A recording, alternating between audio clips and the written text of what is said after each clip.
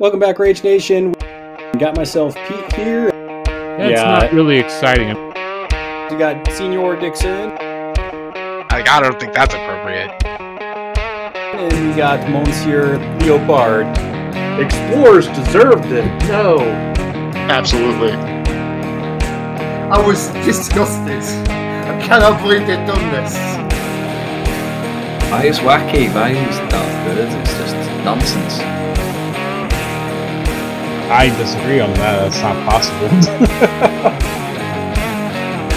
We're getting the band back together. We're on a mission. Yeah. Now we've got a whole new list of things to complain about. Welcome back, Rage Nation. We are at it again. Got myself Pete here. And of course, we have with us Monsignor Dixon. And we actually have a special personality. Somebody actually who I probably wished we had on a lot when we did our Guild Ball content. We have Rich from the land down under, Australia. Good morning, good afternoon, good evening, handy listeners such as you are. Of course, you don't have. I love that intro. He always used to do that on his podcast. Lovely listeners, as such as you are. That's the one. Yeah, no, I know. I live down here in. That's it. I live down here in Holdfast Bay, which sounds like a ridiculous thing from a pirate novel, but is genuinely the name of the place where I am. But no, I'm not from here, as you can probably tell by the British accent. Yeah. So, where'd you move from England? Like, which part of England were you from? I was in North London. I'm originally sort of grew up in Wales, which is the small country just to the side of England, which is why I was calling myself British and not English. But yeah, when COVID hit, we fled Plague Island. Like, literally. Which I wouldn't recommend fleeing a country, but there you go. Dude, it was like freaking, if I remember correctly, it was like 4 countries were like that. It was Italy, England, freaking the United States, and there was one more that was like everybody and their mothers was just like, run away. Flee, fat ass, flee. Yeah, and I recently fled to the inner part of the United States, so now I'm in the middle of the country, which I love because it's a lot more makes sense. Hardy people. I love it. Consolidate makes sense. There's less people in the center of the United States than there are people on the edges. I know. And we're talking like you could probably put everybody that's in the United States for like the whole center states, and it would still not be more people than there is in New York. That's how ridiculous the continent. Yeah, it's stupid. Yeah, I saw something where it's like from pretty much the Mississippi over, it's like 75% of the population of the United States lives on that side. So I was just like, yep, I'm glad I'm on this side of the Mississippi. But we're not going to talk about geography and all this stuff. we might throw some Guild Ball references in there because, definitely missed the Snowflake reports. Got to bring those back. I wish someone else would do that. It was too much work. Yeah, so those that don't know, Rich used to do, I don't know, did you do it every week or just after every major tournament? I did it like every Monday morning. I would do the Snowflake report and the GDI index, which still exists on Longshanks. I think that's one of my favorite things. Yeah, the Snowflake report was literally looking at win rates and play rates of different captains for Guild Ball. And that way, if you wanted to be a snowflake, you could pick one of the least brought captains, so you could feel like a special snowflake playing your not played master. That's it. Which I definitely did a few times. The GDI index was named after a guy called Ghost Deer on the Discord, which was he would work out the ratio of least played to most winning. So. Oh wow, that's insane. The thing that I was gonna say is like Mercy could have used some snowball report from Pete, I guess. I don't know if you remember that captain, but she was like horrendously bad. Harley is also appreciative of the Rage. Oh, of course. Rage and Ox always had a special spot on the Rage Quit Wire, in our hearts because they're just so on brand. Just men of violence. Brewers player, sir? The what? Weren't you a Brewers player? Oh, I love Brewers. Yeah, I'm talking about Chris was. No. I did play, so I actually played a lot of Rage and Blackheart, so I did play those two as well. I love Blackheart, he was my man. But once again, we're not talking about Guild Ball and Snowflake Report here on the Rage Quit Wire. We're actually talking about I guess I'm delaying because I don't want to talk about Pandora. It's just yeah. Now I'm letting you like become happy so I can crush your dreams. I mean, what? Who said that? So we are going to talk about woe. It's a keyword. It's kind of like I was talking to actually Trevor from the last episode we did. I guess it would be 2 episodes from this, but I was talking to him about, because he played Terra the other day and he had a miserable time of it, just because Terra just presents some very difficult problems. And I told him, it's like, those keywords suck, but you got to learn how to play against them so you have a plan, because you can't just go into them normally. And that's exactly what woe is. You got to play against it. You got to figure out, okay, what's it trying to do? How can I counter that? Or how can I avoid it? And that's kind of how you get into it. So we're going to talk about what the keyword does today and how it gets its painful victories and, sucks the woe and despair from crews. And I'm actually curious, Rich. I mean, I see you bouncing around a lot of different keywords. So why are you so interested in woe? Well, yeah, I mean, I think it's fair to say right up front of these episodes, like normally I've been invited to a few podcasts and a few times, and that's always lovely to do because, you can sort of share your knowledge and stuff like that. I think it's really important to state, I have never played Pandora once. Like I was very, very surprised when, Pete and Dixon reached out and said, hey, you should come on and do this, which I'm very happy to do and looking forward to the conversation. But I am starting to play WoW. I will be, quick plug, playing WoW on my stream, which I do every week, the Friday Night Flip Flop Info, against my good friend Mr. Tarquin Sweet Biscuits. No, that is not his real name. And I am here to sit under the learning tree of Dixon. Like, I have played against Pandora a bunch. In fact, my first 40 games of Malifaux were against Pandora back in M2E when I was playing against a buddy of mine who had just broken his leg and I'd just been laid off work, and we just sat and played Malifaux on Vassal for like a month and a half straight because we had nothing else to do while I looked for work and he tried to fix his knee.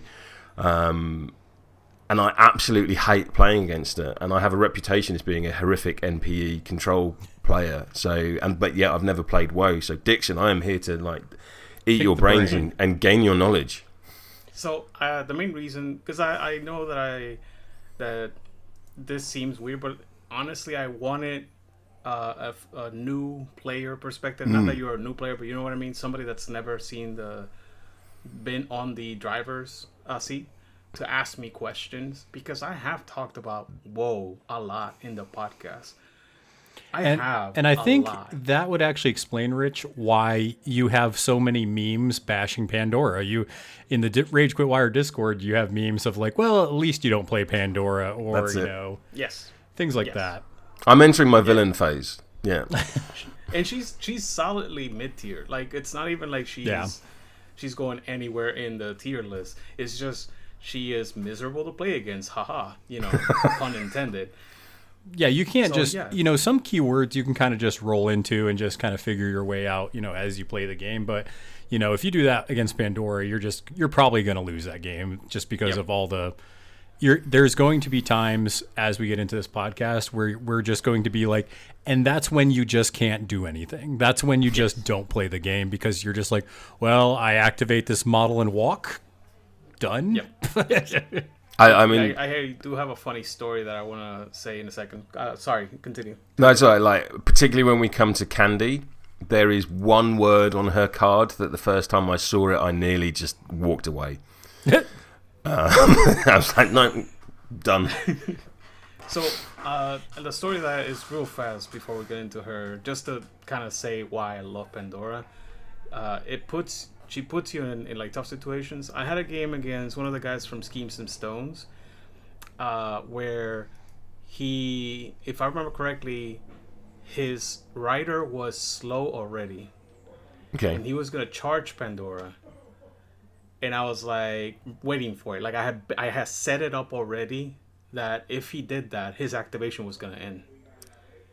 And my opponent was like, wait. If I go in there, I just lose.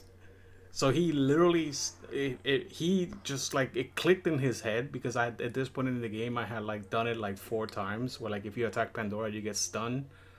So if he had charged his rider, he would have gotten stunned. And because of that, he would have ended his activation because he's already slow. And that's the type of stuff that she does.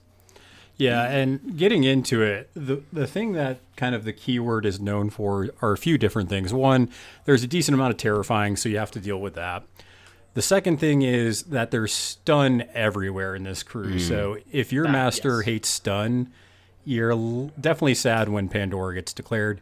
And then not only that, when these conditions happen, so when you gain stun, or there's an ability called Opportunist, which some models also have other conditions like Focus or Fire or something else.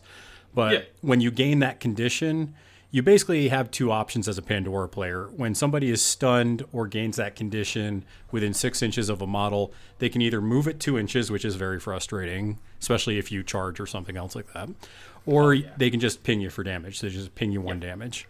Or if you play Pandora 2, both. Pandora 2, literally, that's what the title does. It's like, if you get Misery, you also get moved. Yeah. And then Opportunist is another ability you see on most of the models. That's basically where they can end a condition that is in that ability. So a lot of it is Opportunist Focus or Opportunist Stun. And then you can remove that condition to get a positive to the duel. And you're like, oh, yay, you're removing the condition from me. But then usually they just add it back on, so it just sucks again. So that's generally what this crew is doing as far as just, with Misery and Opportunity, is just using conditions to cause you pain, move you places you don't want to be, and just it's just a miserable experience, like the ability says. People, I just want to point out, I haven't said that much about Pandora, and Pete just like, we need to get through this now because I'm miserable. Dude, this is like Vietnam. I'm like, Charlie's coming over the wire. This is how much I've had to like. I already had about 10 games flash in my head of Pandora. Yeah, because like we played more than that, and that's the issue. Because when we were doing new keywords, I was actually banned from playing Pandora. I think it was you were. 2 games. I was like, Dixon, why was that, because when you try to learn a keyword, you try to learn how to play, unpack, and all this stuff. And Pandora doesn't let you do that. She's like, you don't get your triggers. I'm going to put you where you don't want to. You can't move. You can't do this. And it's like, Dixon, I can't learn this keyword if you keep playing Pandora. Right. So and that's what I wanted to start with. She plays different, and she forces people to play differently. Yeah. So if you're planning on playing WoW, the first thing you have to accept is, depending on which version of her you want to play, you're going to have to change some habits. Yeah. So how many games have you had so far at all with Pandora? Me? Absolutely none. Absolutely none. My first game will be tomorrow live on stream. Well, one of the things that I'm very famous for is chucking my master at you. And Pete can actually attest to this. This is actually a tried and... Yeah, it's a tried and true thing that I do. I literally just like catapult my master across the table to be within 6 inches of your entire crew. Yeah, so let's kind of get into the first version, then we'll talk about the title. So, and usually feeding your master into your opponent's crew is usually a terrible idea because it's like, oh, your entire crew can now just pound on this master. But there's a few things that makes it bad for Pandora being in the middle of your crew. So, one, she's terrifying 13. That's a pretty high, TN. So it's the highest in the game. Yeah, it's like if you don't have Ruthless or a high willpower, even if you have a high willpower, I mean, even willpower 7, you still need a 6, so that's not nothing.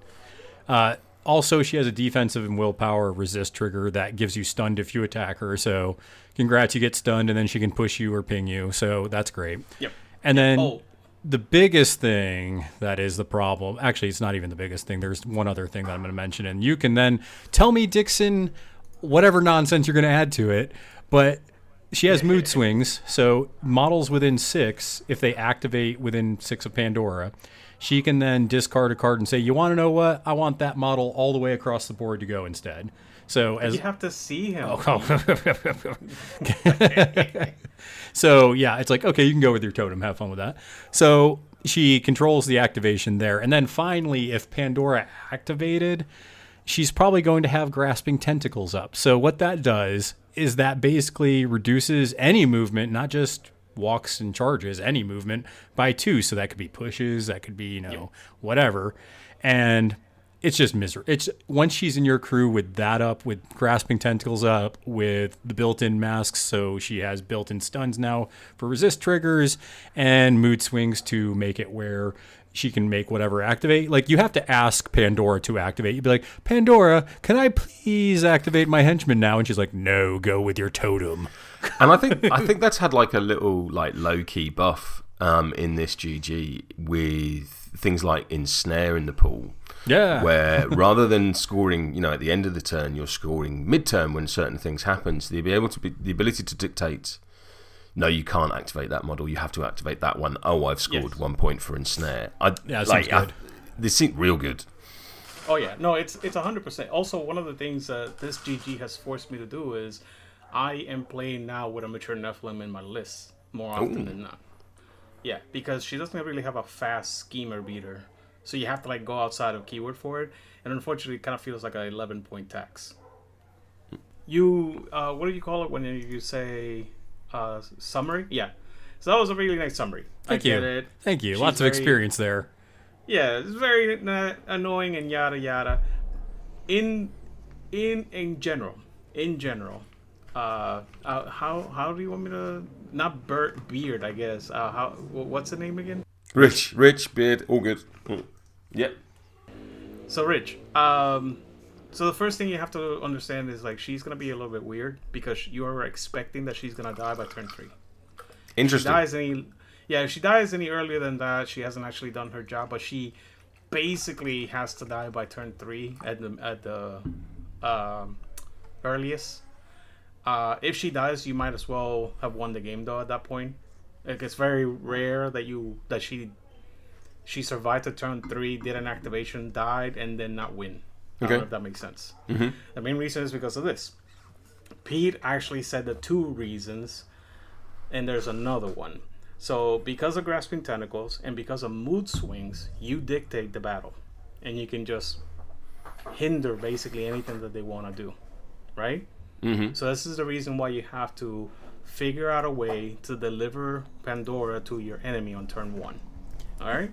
Yeah, so what's your goal with Pandora once she's in there, Dixon? Because I think I think the thing about Pandora is that you look at her actions and there's nothing that really sticks out except for her bonus, which is the box opens to put out stunned. Yeah.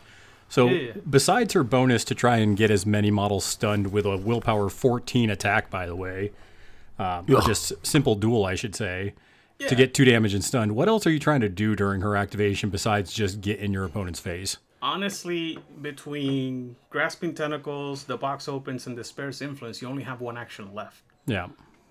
Because you're doing Despair's Influence every turn. Are you usually just doing that on Pandora to get the built-in mask?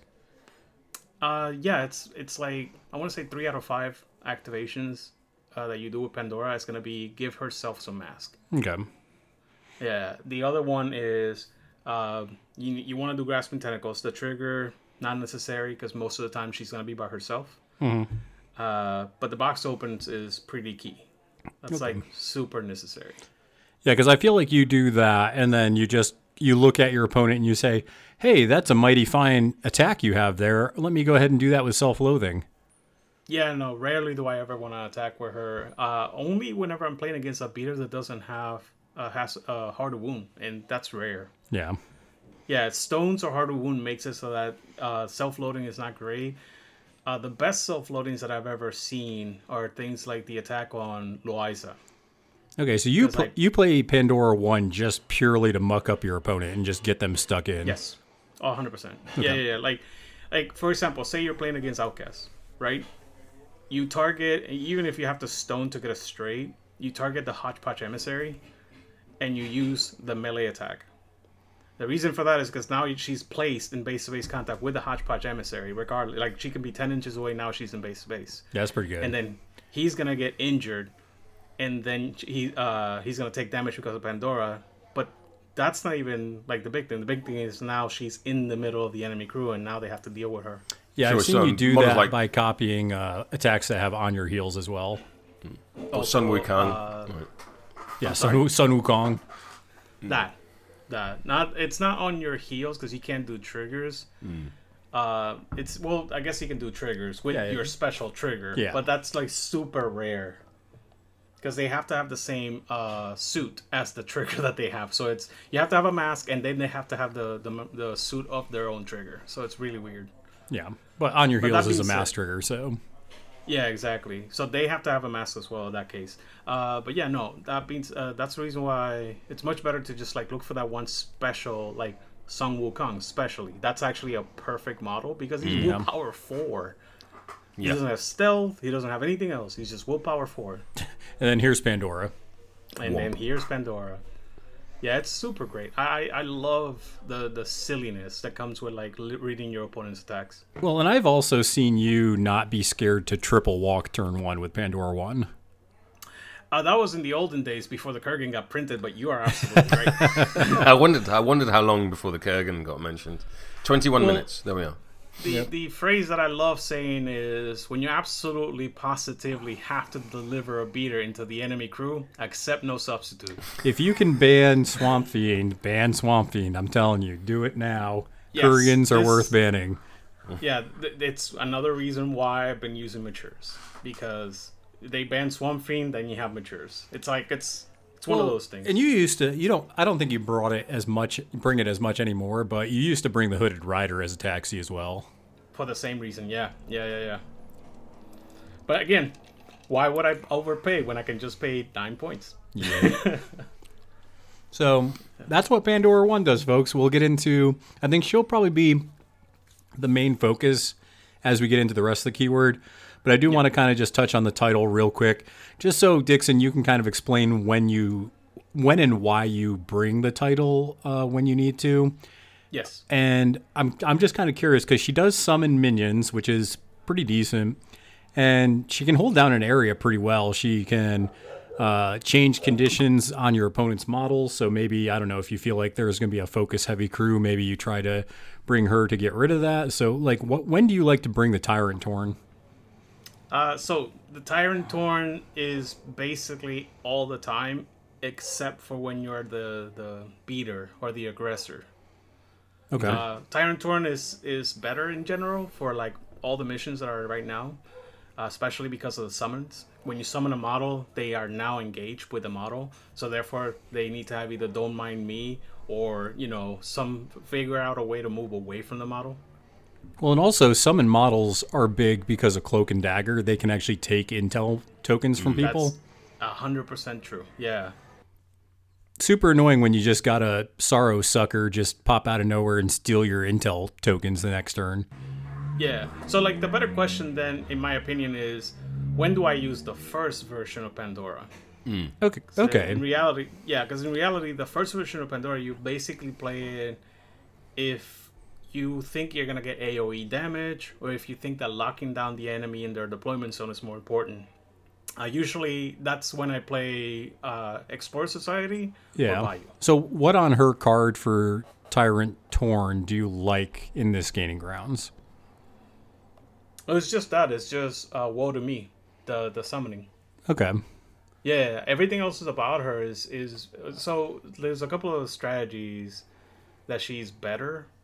For example, you just said Cloak and Dagger. Mm-hmm. And the other one is Raid the Vaults. And depending on who you're gonna play against and how the table is set up, you pick the title or the original and you make the crew.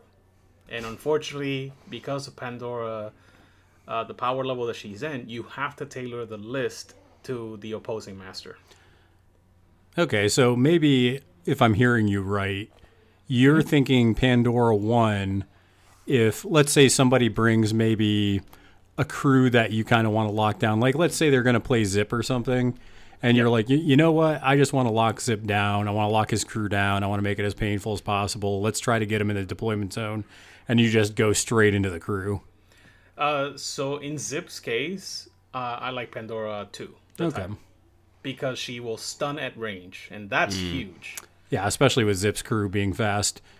Yeah. Now that being said, so what do you see? So I'm trying to figure out, what do you see in a crew where you're like, this is where I like Pandora 1 to lock him down? So no, I was gonna say. So there is a point where Zip 1 is actually a thing that you can actually do if your opponent is not ready and your guys are playing Wedge. you can target Zip 1 and place him into your crew. Yeah. And that just GG. I mean, you're gonna kill him. You're gonna put stun on him. You're gonna kill him. He has to get out somehow. It's not easy because you control when he activates now. So there is a place where doing this to Zip is actually good. That being said, it is not recommended because Zip could get the upgrade, and because he attacks size, he can just get out. So you have to game.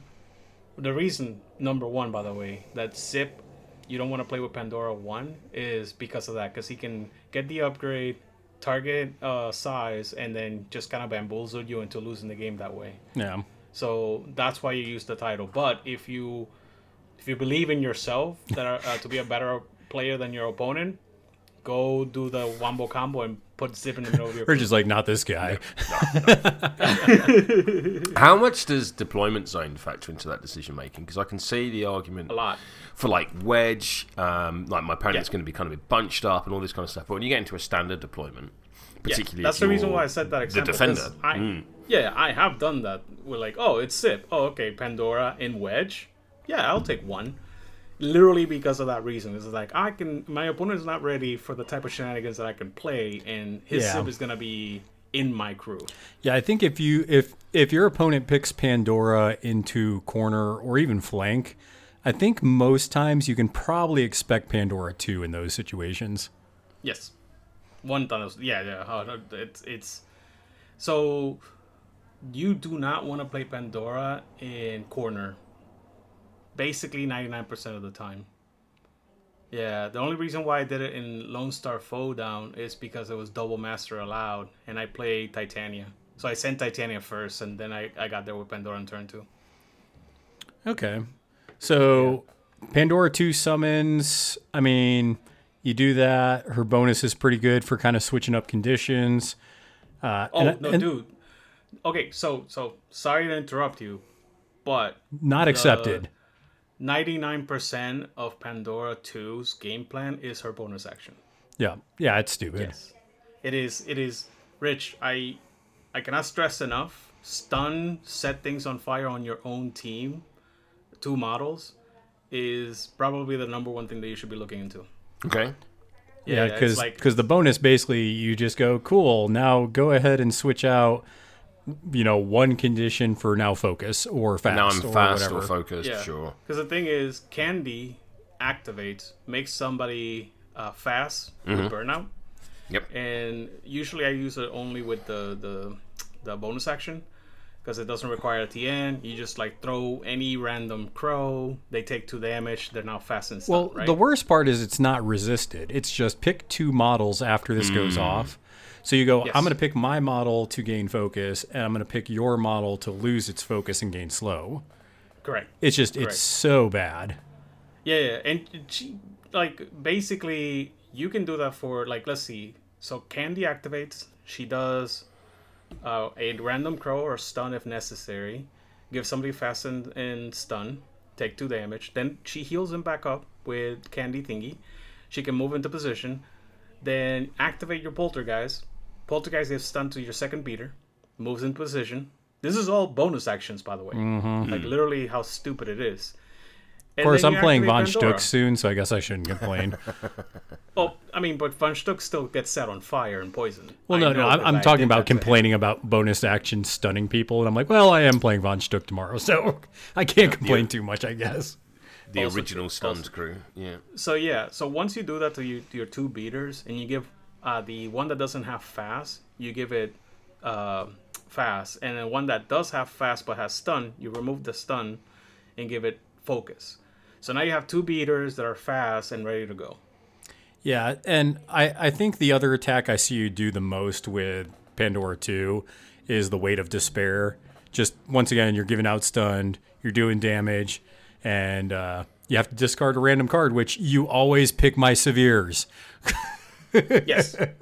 Always. Oh, absolutely. And I'm like, Dixon, whoa, let me shuffle it up. I shuffle it up in my hand, and then he still picks the Severe. Still finds it. I don't know how. So the reason is... Clairvoyant. No, I just, when you're looking at people's hands, like the way that they look at their hands, you can pretty much try to guess. It's like a Magic the Gathering thing. Back in the day, I used to play a lot of card games, and you can look at the opponent, and based on like their facial expressions, you can kind of guess what certain cards are. I don't know. I try to mess with you pretty hard. I'm like, wait, let me shuffle it, and I'll have like. There was even one time where you picked, and I was like, no, let me shuffle it first. And I moved my Severe to the same side, the same card that you picked, and you just picked it again.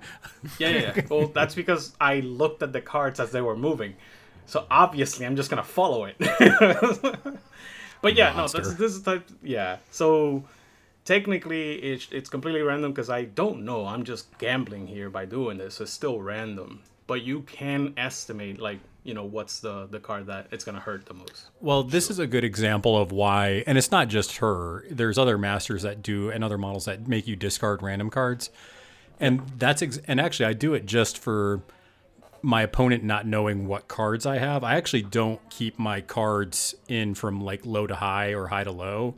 I actually have them mixed up randomly just because I don't want my opponent to be like, okay, he pulled one off the end and that was, only a 10. I know that's his highest card now. Oh yeah. But like in this case, Pandora doesn't really do. Her variety of attacks is not as crazy. Yeah. In either version, but the attacks that she does have are really good. Yeah. I love doing Weight of Despair into Woe Is Me and just move into position. Every now and then, when the fighter's already in the middle, like we're already kicking each other's crap. Then No Shelter Here is amazing. I was gonna say I've seen No Shelter Here just bring my model into Teddy's just maw, just for Teddy to just destroy stuff. And I know a lot of people are kind of down on Teddy sometimes, but with Pandora 2 and obviously Baby Cade, Teddy really scoots around the board. It's pretty silly. Yeah, I do miss playing Teddy every now and then, but like lately it's been harder and harder. Yeah, there's a lot of tech pieces now that can take care of the old Tedster. Well, it's not even Teddy itself; it's Cade. Well, yeah, it's like Cade. Everybody just loves smacking around that baby. I don't know why. That is the biggest issue. I wish that they say a lot about fix us. him. I know, because he's supposed to be this assassin model, but he's not. He's basically a taxi for Teddy. Yeah, and as soon as he gets near anything, people are like, "That's gonna die." Yeah, I think last time you brought Baby Cade, I think I ate it with the Blessed of December. Yes, he did. Yes, he did. Don't get me wrong. He had done his job and delivered a full, like, everything. He had fast. He had double focus.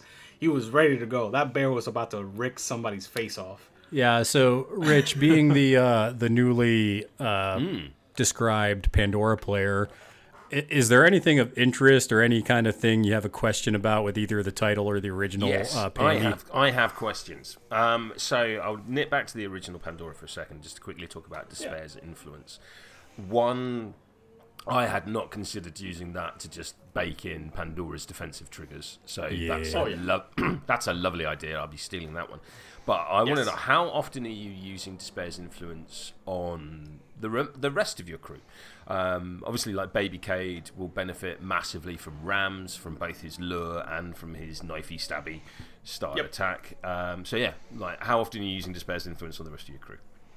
So if it's only if Pandora survives past turn 3, because before that, you're as the rest of the crew catches up to her.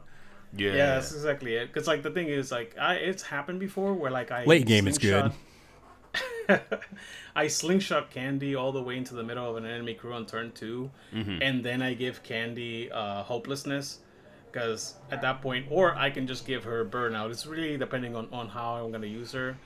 But yeah, if you give her hopelessness, she gets +1 damage to whatever stat Candy does, right? And by the end of the game, the turn, I mean, she will have somebody where she can just, you're stunned, take damage. Now you're going to take +1 damage to whatever your highest attack is. So I've done that. It happens more often than you think, but like 99% of the time, you're giving yourself a mask. Yeah. Okay, that makes sense. And like I'm a summoner stan at heart. I spent most of M2E playing Nicodem. Rest in peace. So with the sort of compounding emotions on Pandy 2, the temptation to strip slow off whatever sorrow or aversion you're summoning in is there. I can feel that scratching at my brain.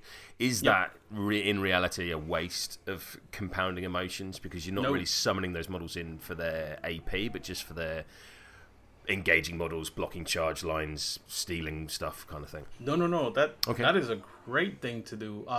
You do it all the. I mean, I do it all the time, because like you're giving them focus, you're giving them fast, depending on their mission. It's super important. But yeah, no, like more often than not, you're removing conditions from your models because your opponent doesn't want to be anywhere near Pandora. Sure. Now, if you're lucky enough that your opponent doesn't know to move away from Pandora, you're right. Holy crap. You just start like swapping things around, because you can. One of the things you can do is take out their buffs. Or put a buff that's worse. Sometimes setting somebody on fire alone is just like, they're just gonna be like, are you serious? It's like, yeah, I'm gonna set that model on fire, and that model's gonna have slow, because you can't pick the same one. So you just like remove your focus on these two beaters. Now one is on fire and the other one is slow, or one is on fire and the other one is poison. You know, just Pete knows this. Oh yeah, it's stupid. Yeah. Oh, by the way, that the game plan that I was telling you about, where you like deliver Pandora into somebody's face, it also works with Pandora too. It's not as good, but it's one of those things you can do. So if you've thrown Pandora 2 at someone, what's her objective in their crew? Because it's quite clear on 1, but what is it on 2? So you summon somebody. You give everybody that's like so basically. She activates. She goes Weight of Despair on one enemy model, right? You want her to be in a place that has concealing, so either a forest or a cloud bank, something like that. Sure. So you just leave her there. I do it usually when I'm playing Raid the Vaults, because you put her, like, say, on the opposing player's closest, quote unquote, vault. The ones that's like right next to their deployment zone. So you can leave her there. And now they have to like send something to her. But then she goes, I activate. Stun on that model. No shelter, some random model that's going to be in the middle of your crew. So he does 1 damage. And summon a model off of the stun model. And compounding emotions. Set things on fire. Slow models. Remove the stun on your model. Like, it's just, depending on what you do. Once you drop like, what's the name? Sorrow. I call them little shits. But like, you drop a Sorrow into the middle of the enemy crew. You don't call him that. You call him Beavis and Butthead. Yeah.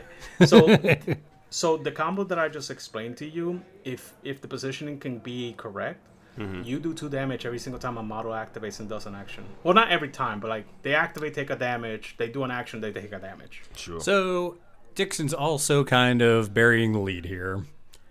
The reason why you don't care too much about, you don't obviously put her in stupid situations, but the reason you don't really care that she's in the middle of things is because she's one of those models that has Luck Thief. So you're not getting any positives. If you try, you're going to get negatives. And then on top of that, when you miss, you get to heal. So hooray. I did specify you have to put her in a place that has concealing. Just saying. Yeah, it's real good. It's fun. Yeah. You having fun yet? I'm not burying any lead here. The true burying of the lead is the totem that we're going to talk about right now, because when you play against Pandora, enemy number 1 that needs to die is the Poltergeist. However, if you play Pandora 2, I think there's a trigger to summon it back even if you kill it. Yeah. He's the Palpatine of Malifaux. Somehow, Poltergeist return. So you would need to kill this model, even though Pandora 2 can bring it back. Because I can guarantee, as soon as that gets... When you see the Poltergeist get next to a model, you need to deal with that. Otherwise, that model is going to die. A very painful death. Oh, yeah. So to go back a little bit on Pandora 1, number 1 reason why being within 6 inches of your enemy crew is not as bad is because you can shove the Poltergeist down their throat, and then they have to kill the Poltergeist first. And depending on who you force to activate, you're going to murder somebody like right off the bat, because their negatives on their willpower attacks, even with stones, they won't be able to like put you on a 1 or 2, on a flip minus. So then you're just like, all right, your maximum damage. It's happened before that like I hit somebody like say Fuhatsu, and Fuhatsu has to eat 6 damage to the chest like multiple times. It's really hilarious in my opinion. Yeah, and the big reason is that the poltergeist is such a problem is because, one, it's not insignificant, so it can actually count for schemes and stuff like that. Distract doesn't exist. It's not a real thing anymore. Yeah, distraction is a problem. So if you're within 2 of it, you get a negative to willpower duels, which is the entire keyword. And like I say this as someone who plays a lot of Lucius too.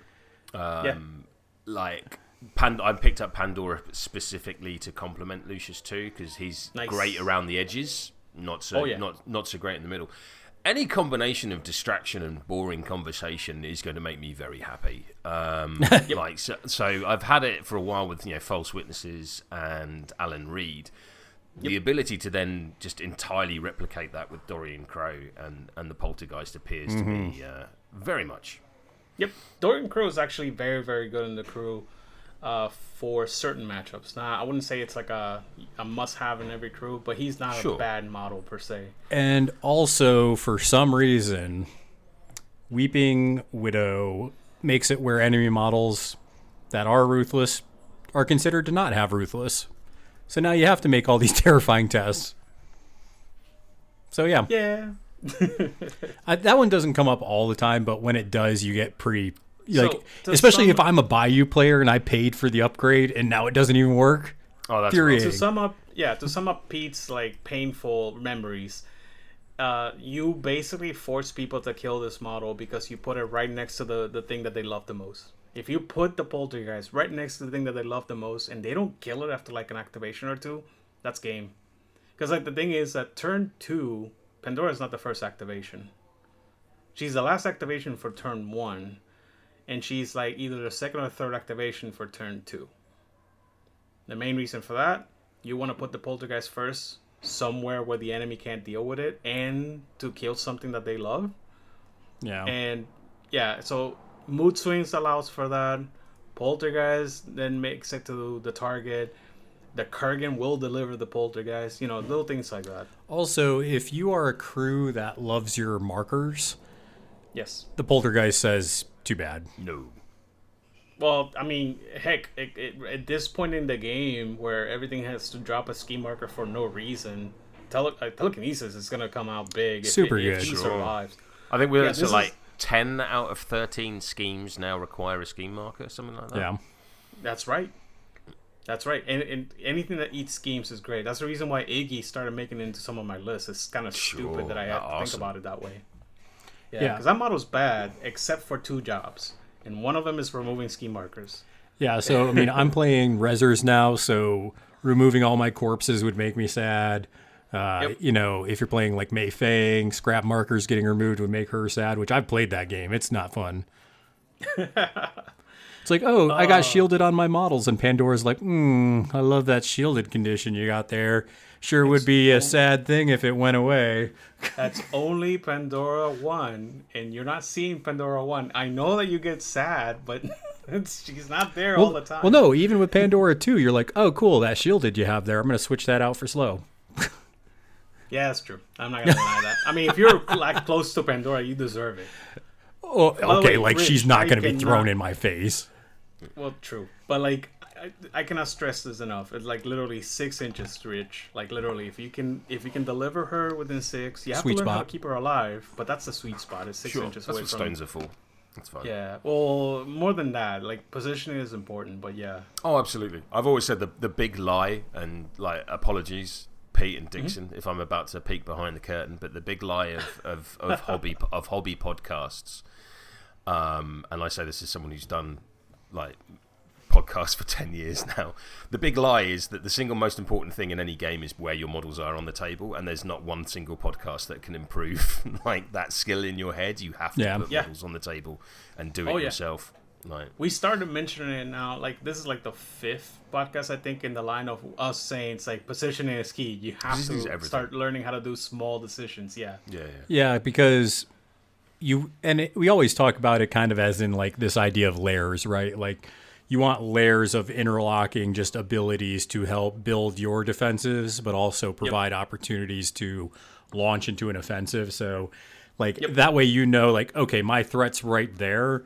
As soon as something comes into that threat range, I can snap the trap and go into it. Yep. So an example of a layer that I think we kind of like brushed over too fast. So I just want to like say it one more time on Pandora 1. The reason why you want to deliver her right smack dab into the middle of the enemy crew is because most of the time people are not going to be that separate. Like if you hit 3 models with her, that's still fine. But between mood swings and her activating and doing grasping tentacles, because again, she doesn't have to be the first one. So like if she is within 3 very important pieces, right? And she can see the totem and she can see a minion, like that doesn't matter. You can just go, okay, I'm going to discard this card, this 1 or 2 or whatever, and I'm going to have that totem activate. I'm going to activate the Kurgan, me, Dixon, after they activate that totem or whatever. And I'm going to slingshot my poltergeist all the way across the table now to within 2 inches of one of your beaters. Then you as the opponent, again, you're trying to move the model that's within 6 inches of Pandora, but you can't, so you're forcing me to discard a card. Then you discard a card. Then I activate Pandora. And now, the first thing I do, box opens. Second thing I do, grasping tentacles. Mm-hmm. And then from that on, you have 2 actions left. More often than not, since you're playing against good players, you want to do the Spares to Influence now. If you think that you don't need the Spares to Influence because your opponent's not doing the correct, like handling of the situation, then you go self-loading. And that, will end the game pretty much on the spot, depending on who you're playing against. Yeah. And they might just sell their Malifaux models and never come back. Yeah, because after that, they have to start rescuing it. And if, like, the Poltergeist activates, that's even worse, because then he gets to put stun out. He gets to eat something by doing 3 damage for some ungodly reason. So I think the next spot we're going to go to is the model that you're always going to see with the Pandora crew. I don't think she has a lot of auto includes. I think there's 2. But one of them is definitely Candy. You're always going to see Candy in a Pandora crew. Yeah, so. The 2 auto includes are the only 2 are the Kurgan and Candy. I thought you were going to say Carver. I was like, Oh fuck no. Yeah. Yeah. No. I'm sorry. So Dixon, talk to us about your girl Candy here. Your hey girl hey. I mean, Candy is like the second reason why if Pandora dies by turn 3, you don't mind. Well, she provides the next layer of just disgusting pain that is going to make your opponent kind of rage. So yes. I think that's where we kind of have to first start is with what is it? Corrupted Innocence is the aura that she has. Yeah, there's literally nothing else on this card that's more important than Corrupted Innocence. It's once that's in range, you're in the danger zone. Yeah. I love the why the fuck does it say Anne? Yep, that's it. Man. That's Change it. That's your name. That's like when I saw that ability for the first time, because I played M2E for a long time, went away, played Guild Ball, came back to M3E, and it's like cool. Playing a game against Pandora, and it's like surely that says or. Yeah, surely. Discard a card or gain stunned, and it's like perfectly reasonable ability. Do both. Perfectly reasonable, yes. but no. Actually, it gets even worse. Like the more you.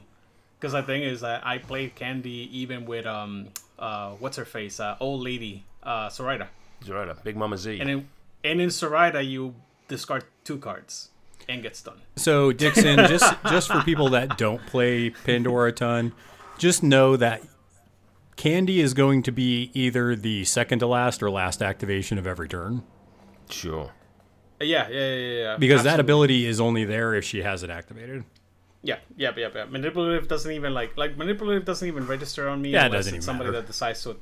Well, if to attack her and stuff, there's a different thing, because you still are negatives only if she doesn't activate. Yada yada yada. Right. Yeah. So against Zoraida and models that can force an activation, she dies real fast. So be aware of that. Well, and here's the other thing, right? So. Dixon, what is the main condition that your crew is putting out as a Pandora player? Stun. So you have all this stunned models on your crew. Like everything's going to be stunned at some point in the game. It happens. And she has a trigger that's built in on defense, by the way, where it's like, oh yeah, by the way, if you don't declare a trigger, I reduce the damage you do to Candy by 2. And guess what? When you're stunned, you don't declare triggers. It gets even better. She also has it for the willpower. She just doesn't have it suited. Yeah. Oh, no. It's very important because it's damage reduction that is not armor. And because it's not armor, there's a bunch of effects that don't ignore this. Yep.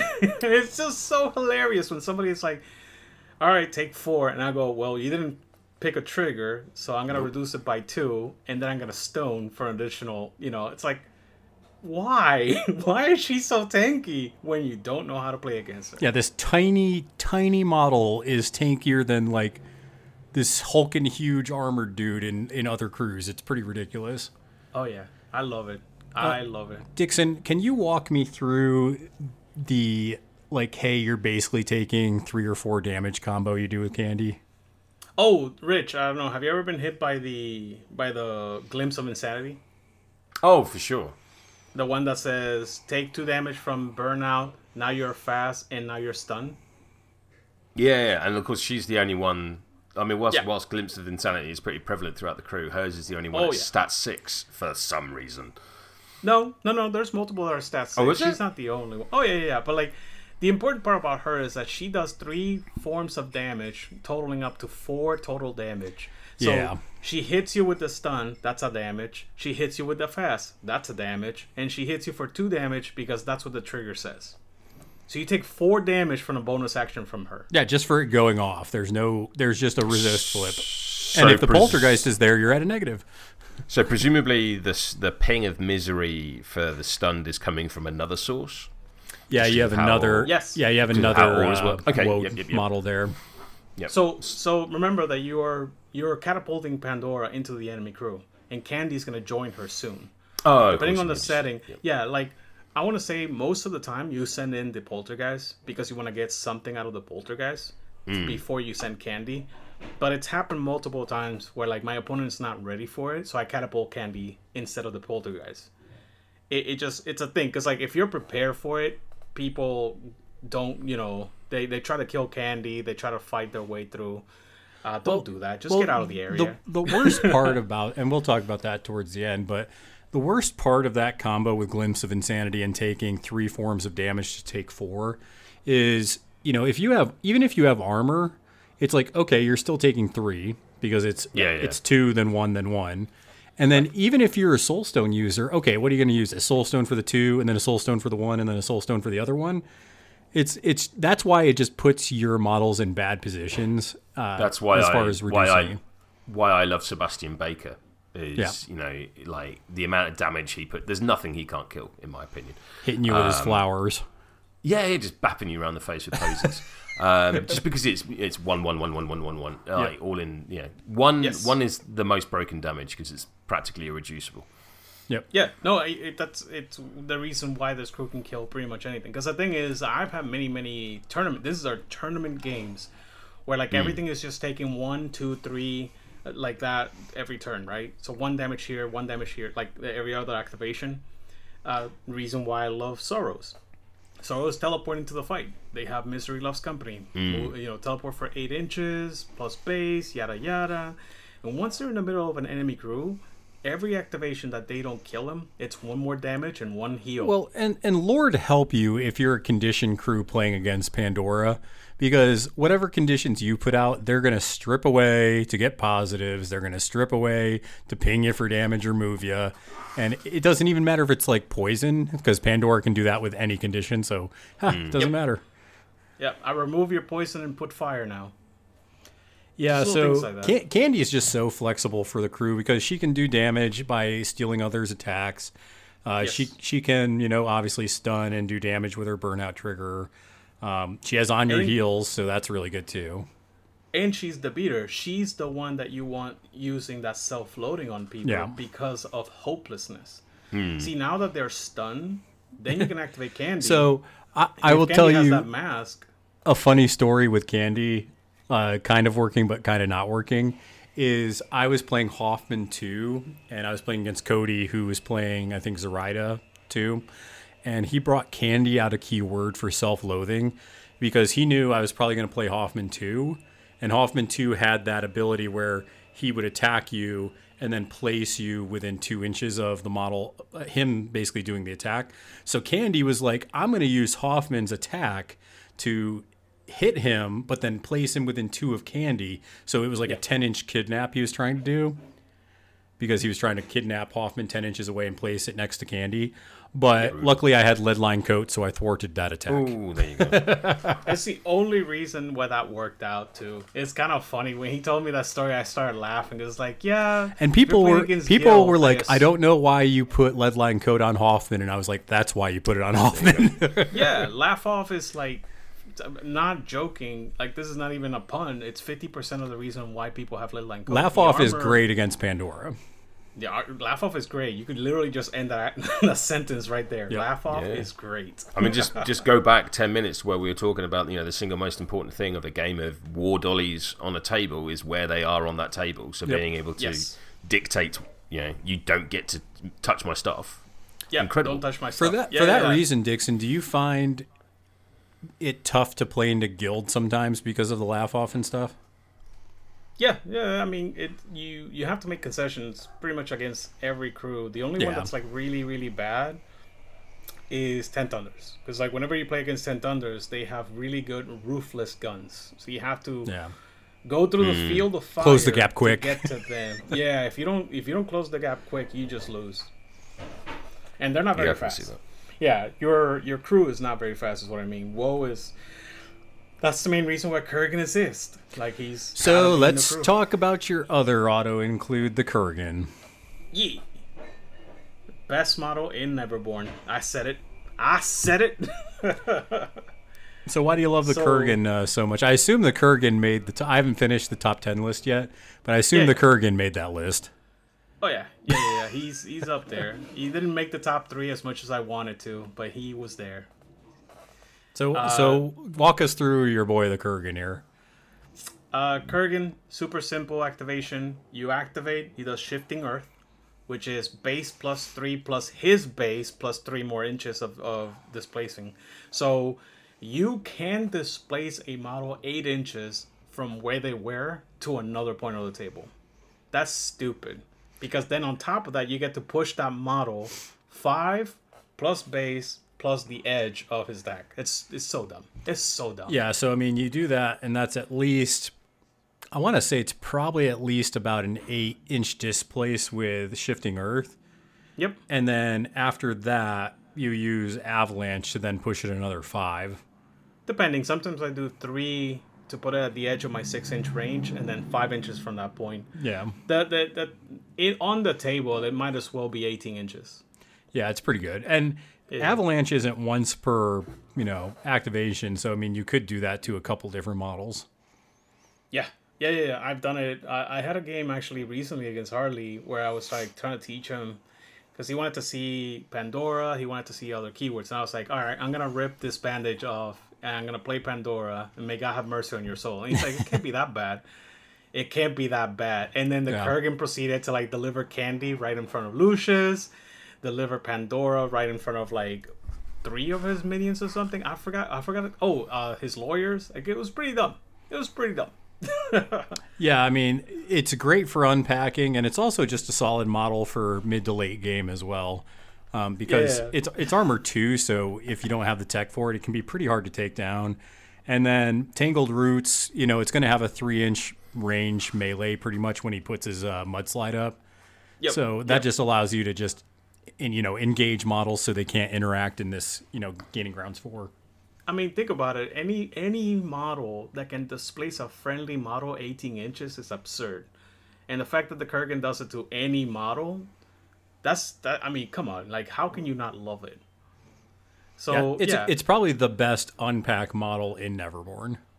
It is. Sure. It's 100%. It's not even close. Because, like, the thing is, like, if you can somehow get him into position, you can deliver pretty much any beater into any part of the table. No questions asked. Sorry, Rich. Do you have any questions, Rich? No, you're good. Like, It's a great model. I love the little voodoo doll on the top of its head. He's kind of pointing that way. Like in my head, that is the Kurgan, the little voodoo doll, and he's just animating like the big mound of whatever. Like you're actually right, because like the Kurgan, what it is basically an entire colony of spirits that animates like part of the swamp. So it's not one total. It's like the voodoo doll is the leader of a collection of spirits. Nice. It is a difficult model to paint well, I will say that. I think I did it okay, but I'm just like, this is a bunch of just not it. How many different greens do I have? Yeah, then you got mushrooms, so you can play a little bit with that, but it's like brown and green, and that's about it. Yeah, you can put a couple of death caps in it, and like myceliums, and it just pops. I think if you're good at like, object source lighting, you could do some cool things with like the eyes and mouth, but that's not me. No. Yeah. So, Rich, I've been talking for a little bit. I'm so sorry. What other questions do you have, like, to try to learn, like, the order, or do you have any models you want to play with? Yeah, I want to touch on. Seeing as he was introduced in the title box, I've heard an awful lot about Dorian Crow in Performer. Yes. I'd love to hear your thoughts on him in WoW. I mean, to me, he looks great because he's got boring conversation on his card, which I love. Plus, I also really like that between Don't Mind Me and Don't Mind Me and Losing Interest.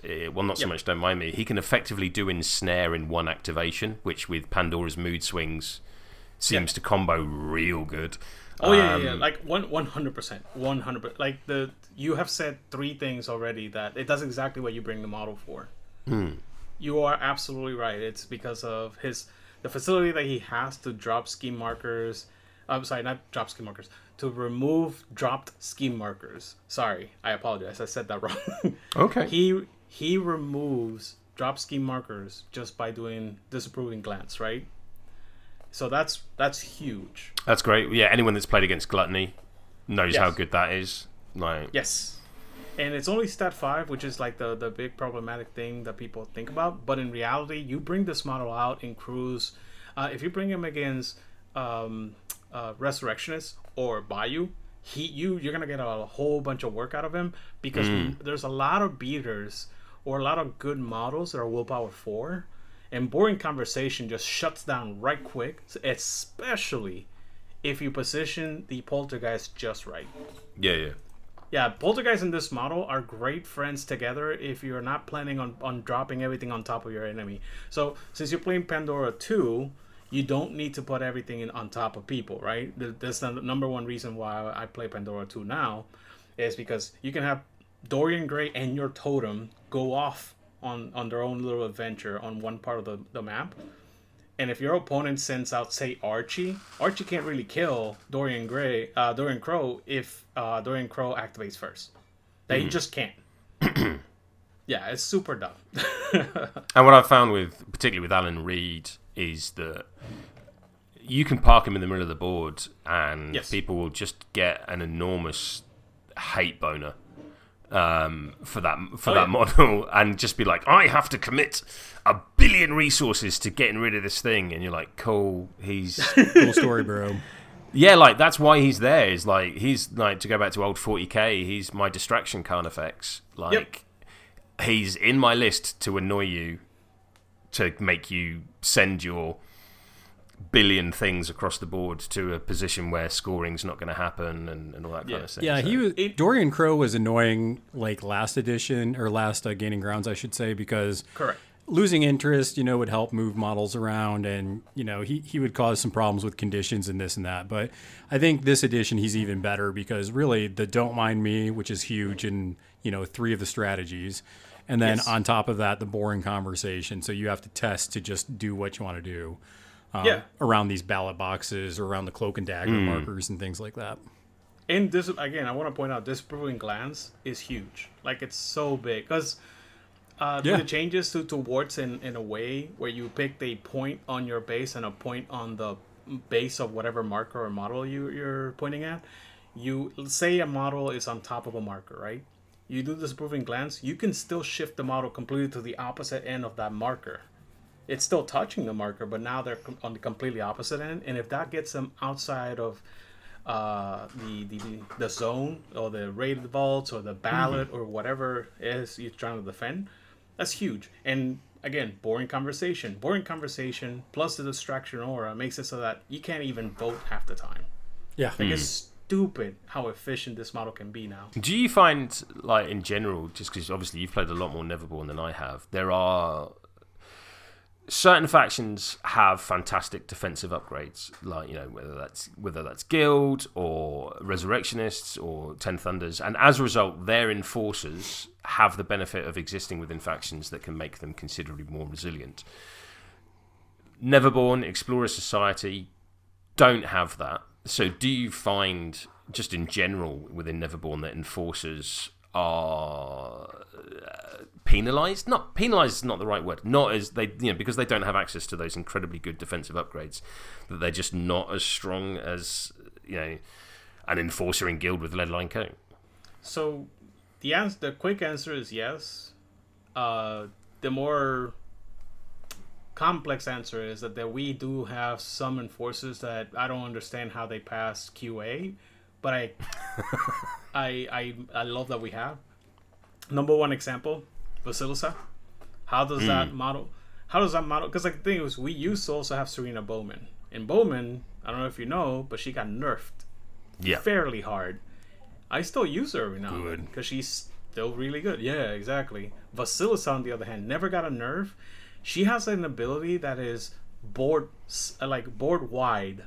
If you're within 2 inches of a puppet, you're gonna get staggered. Now, I cannot stress how amazing that is if you're playing Pandora 1, because now you're staggered, and then I do Grasping Tentacles with Pandora, and now you're basically -4 to any movement that you do. Oof. Yeah, you're locked in place. And it's happened before that I play Hinamatsu and Vasilisa on the same list while I'm playing Pandora. I shoot, Hinamatsu at you, like second to last activation. Then I shoot, Pandora across the table, and now 1 or 2 of your models are staggered. Those models are not escaping anywhere. Yeah, it's just little things like that. So I think the next thing that I want to talk about with Pandora is probably her minions. I think she has. What? Since he's talking about what, enforcers, since he's talking about enforcers, I just want to run through real quick that Cade and Iggy are not really good, but they still have a place. I did say the taxi with Teddy. If you're gonna do the Teddy taxi and deliver a double focus, fast teddy bear into the enemy crew, I'm telling you right now, that is sometimes like game winning just on itself. One activation of that. Yeah, if your opponent can't deal with Teddy, it'll wreck the game. Yeah, it will just end the game on like turn 2. Like it's that like efficient, right? So if you lose Baby K before you deliver Teddy, then it sucks. But that's it. That's literally the only reason why you will have Baby Kate on all this. So why would you ever bring Iggy then? Iggy is unfortunately, and both fortunately, I guess, one of the best condition removals in the faction.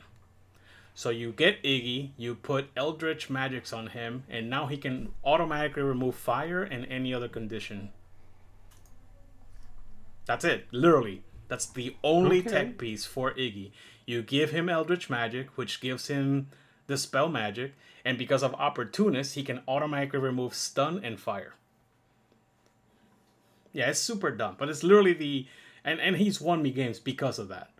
To the point that people chase him in those games. They're like, okay, I need to chase that stupid guy before he removes it from Pandora or Candy. Yeah, and I feel like in a lot of situations, the 3 minions are better than those 2 models that you brought. 100%. Which is why I wanted to just run real quick through those 2 models, because they're enforcers, and we were talking about enforcers. The one I hate the most is the Aversion, for sure. Very quickly on Iggy,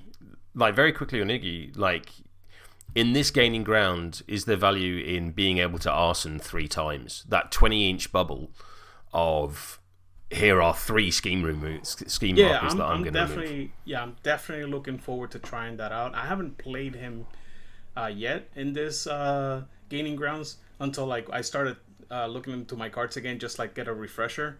for this episode. And then I was like, oh yeah, I should be playing Iggy again, because I do see like hundreds of scheme markers now. It's ridiculous. I mean, centrally, the Poltergeist is going to fill that role. But if you just need to like reach out and take away Power Ritual from one corner, then being able to, you got a 20-inch range, move twice, 10-inch arson, bosh. Yes. For a 6, that's pretty decent.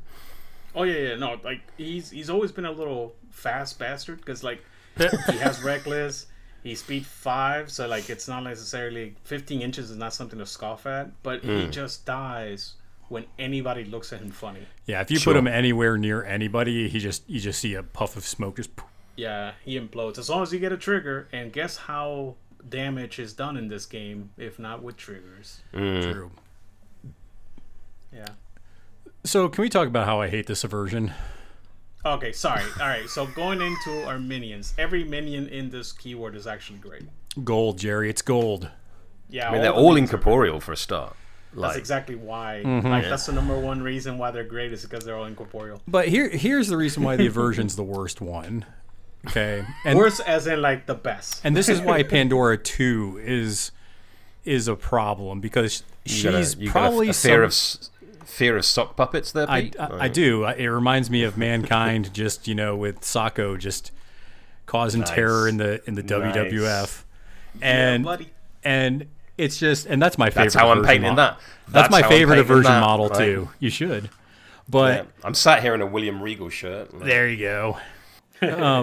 But the thing that makes the aversion the worst and to play against, but obviously the best, is just the antipathy, however you want to pronounce it. Antipathy. And it's like, oh, hey, you moved. Make this willpower test, or I push you 3 inches away. That's great. Yep. Oh, it's like it's so gross when you have like the the poltergeist nearby. Oh, it's the best. This includes charges. This includes places. This includes whatever, and it is going to screw up your game. You are going to do this, and Dixon's a gentleman, and he'll remind me, hey, don't forget about this 4-inch aura. Hey, don't forget about this. And you have to grit your teeth sometimes and just do it, and then you just fail it, and you're like, well, push me away. I guess my activation's over. F me, I guess. Well, what's wild about it is it doesn't say during activation. No. That was like the first thing that leaped out at me is it doesn't say like when this model like finishes a move during its activation. So if you've used the Kurgan or Misery or anything to move an enemy model. Yeah. And I love me some moving an enemy model. Like absolutely. Then this kicks in. The thing is that you can get so much mileage out of this with Pandora 2, because Pandora 2, when you do the damage from Misery, you push a model. You move a model 2 inches. So before you had to, with Pandora 1 specifically, you have to choose whether you wanted to do the damage or not. Yeah. With 2, you just do the damage and you get to move something. So what's happened with the aversion is people will come in, they do the thing. Sometimes they forget that they're within 6 inches of, say, Carver. And they try to like get focus when they activate. So then you trigger Misery from Pandora 2. You get pushed 2 inches. You're now within 4 inches of the aversion. You fail because of whatever reason. Like you are down to like 1 or 2 cards in your hand. You don't want to Poltergeist. Exactly. And then all of a sudden it's like, poof, you're completely out of the zone. Well, because keep in mind, Willpower 13... most models need an 8 to pass that. Yes.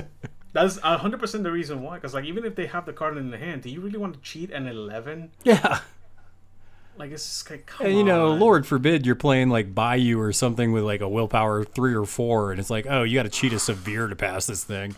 Yeah. And at no point have you mentioned hazardous terrain. Like, we've not talked about like the mysterious emissary. Not talked about like pits of lava. Like exactly. Like, so all of these little tiny moves, all of a sudden, it's 5 damage. That's the big problem. I think that's when Dixon looks at the board and he sees like some hazardous terrain. He's like, oh, there's this barbed wire that hands out this injured. Let me just throw you into that and mangle you. Yes, and then you're taking damage from the once per activation, and then you're also injured, and now I'm terrifying 14. Like it stacks so freaking much. I love conditions, man. Yeah, versions are good. It doesn't even they could just have that ability and it'd be worth bringing them. But he has they have three other ways of moving models. Yeah, dude.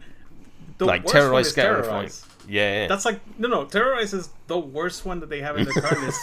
It's still great. Like literally, because why is it great? It has on your heels. Why does it have on your heels? Why?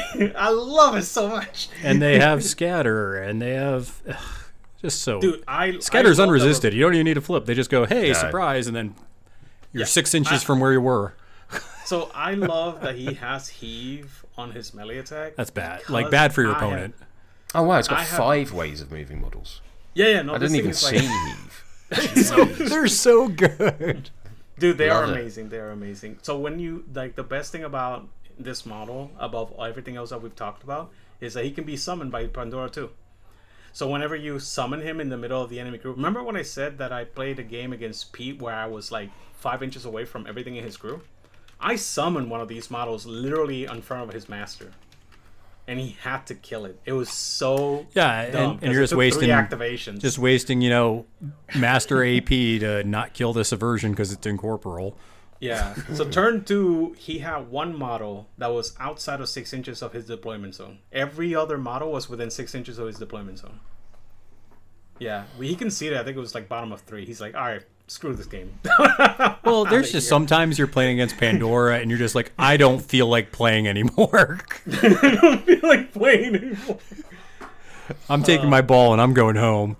So yeah, summoning this model in the middle of the enemy crew can just spell disaster because now they're not really getting anywhere.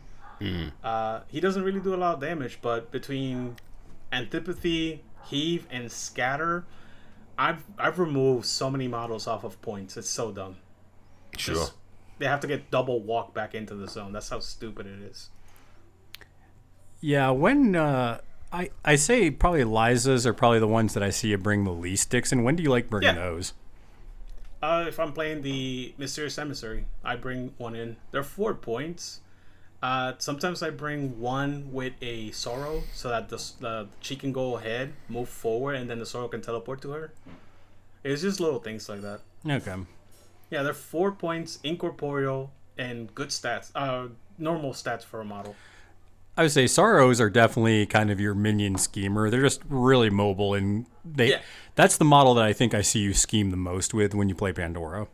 Yeah, because they're 5 points. They have 5 health, incorporeal, normal stats, and they can teleport to friendly models. So you put all those things together, and I mean, he's super cheap. Why not, right? Yeah, sure. Yeah. They're a decent holder for the upgrade that gives Nefarious Pact. No, you don't want to do that. Okay. Yeah, you don't want to give an Ancient Pact to anybody that's not Pandora or Candy or one of your other beaters like Hinamatsu. Okay. Yeah. You want to put it on something sturdy that you like. Pandora 2 survives to the end of the game almost every game that I play her. So you want to go first or get the first to choose the first activation every turn. Is this where we tell people if they hate Black Jokers to play Neverborn? Pretty much, yeah. Yeah, you never want to fail that summon. That's the key part. Every time I get excited about Dixon flipping a Black Joker when he plays Neverborn, it's always the one that has the stupid upgrade. And he's just like, I'll just flip a new card. I was like, I got excited. I got so excited. Famously, I have flipped the Black Joker and the Red Joker twice in the same activation of Hinamatsu. Seems legit. Yeah. So, by the way, Rich, I have played Hinamatsu in tournament play multiple times as the leader of the crew.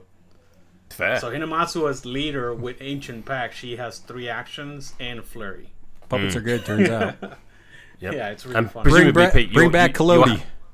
I loved Collodi. Like there was a crew I could take to a tournament in a pencil case. But yeah, I was going to say, like, if you hate Black Jokers, presumably that's why you're putting Hanged and everything at the moment, Pete, just to get rid of... Yes, he is. It's so funny. You know what's better than ignoring the Red Joker or the Black Joker is making it the Red Joker. Yeah. Making both the Red Joker and the Black Joker. Well, in that bat rep we posted on YouTube, Dixon did flip the Red Joker against the Hanged, and it was pretty funny. I cried a little inside. That's worth watching. I was like, that red Joker would be great if it if it wasn't against a hanged. So yeah, the Sorrows are definitely good little schemers for you. I mean, and you can summon these as well. So if you're playing Pandora 2, just summon it early, and then it can go scheme for you the rest of the game. Fair. Absolutely. Yeah. Lissa looked better to me in Euripides. Is that about right? No, she's equally good. Okay. No, she's equally. Dixon's good. like idiot. Yeah, 100%. No. I want him to be aware that this model is actually good. It's just you can expect a lot out of a 4-point model. Yeah, they die. Sure. The Liza hits just all of the things correctly. She has the right health, the right abilities to keep herself alive long enough. I will say Dixon has gotten me once or twice with doing Bring It, and then making one of my models walk into a hungry land marker. Oh, it's so good. Yeah, that wasn't fun. It's so good. God, when you add the emissary to Pandora, I just want to punch infants. It's just so frustrating. It is beautiful. It is. Yeah, because that's another. By the way, that's another beauty about playing Dora is that you can play her with pretty much any of the versatiles, and you'll get something out of them. Sorry, all I heard then, like, now all I wanted to see is, like, you playing with, like, Dora the Explorer proxying. That's how I call her. I call her Dora. Yeah, that's what James said in the chat. He's like, yeah, there's so much synergy between her and most of the versatiles. Dude, like, it's 100%. She has synergy with Neverborn in general. Yeah. Like, she can make anything in Neverborn better. The problem is that everything that she does, you have to basically commit. You're like, all right, I'm within 6 inches of everything that you love. If I am dumb, I'm going to lose her. Yeah, so... And that's... Go ahead, Rich. That's only, like... And again, I say this from a position of complete ignorance. So I'd value your input on this, Dixon. Like, going through and reading all of the abilities in the WoW keyword... and let's not be about the bush. There are some absolute horror shows of abilities. Yeah. Why does it say and? But like, if you don't do these things, like if you're not crippling your opponent with these abilities, you're dead. Like, you know, there's nothing above a defense 5. There's like, you know, there's no armor. There's little cheeky ways of doing damage reduction and stuff like that. So I think for people like me that have suffered long and hard at the hands of Pandora over various editions, like, if for whatever reason you're not nailing all of these control abilities, you're not putting all of these layers in, there's nothing to save these models. Correct. No, you have to accept that some of them are going to die. I said in the beginning of all this, Pandora's more than likely going to die turn 3. If she doesn't die by turn 3, you are crushing your opponent at that point. Yeah, it's really, really rare that Pandora survives past turn 3, but at that point you have already won the game.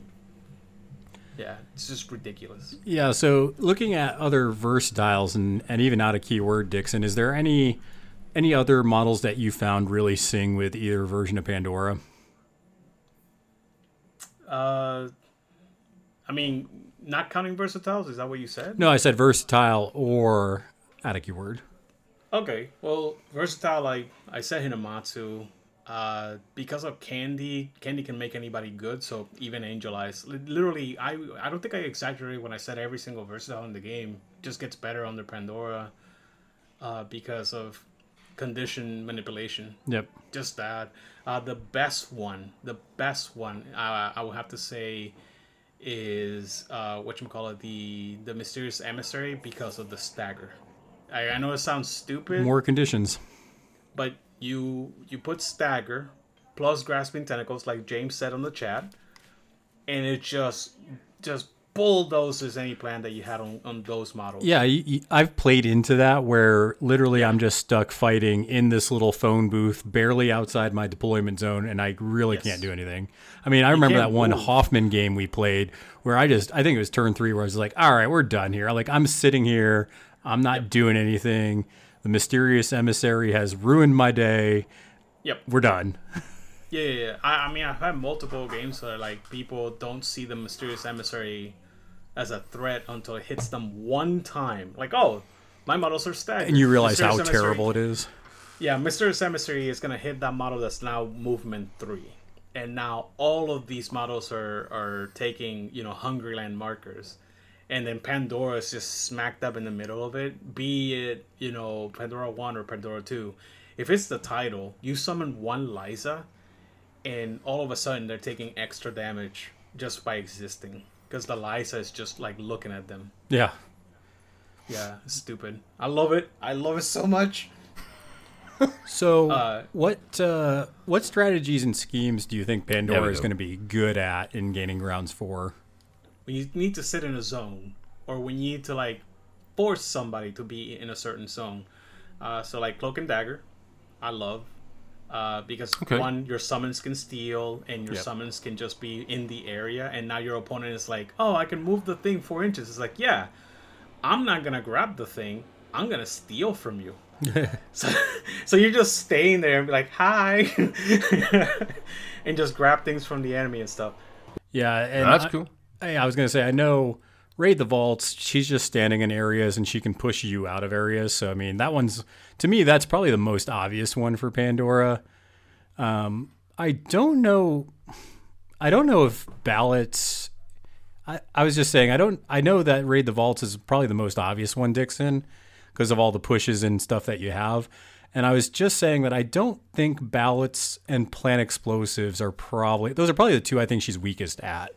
The weakest. I think plant explosive is by far the weakest that she has. She's not very good at moving and doing something productive. Yeah. She is great at, I am in this area. I'm here. And you need to deal with me. So if you can force your opponent into that, that's better. That makes sense. Now, for me, again, I'll bring up Lucius 2, just because that's the master that I've played most with in this edition. Like, for me, my game plan is always, I'm going to get to 8 VP. Me too.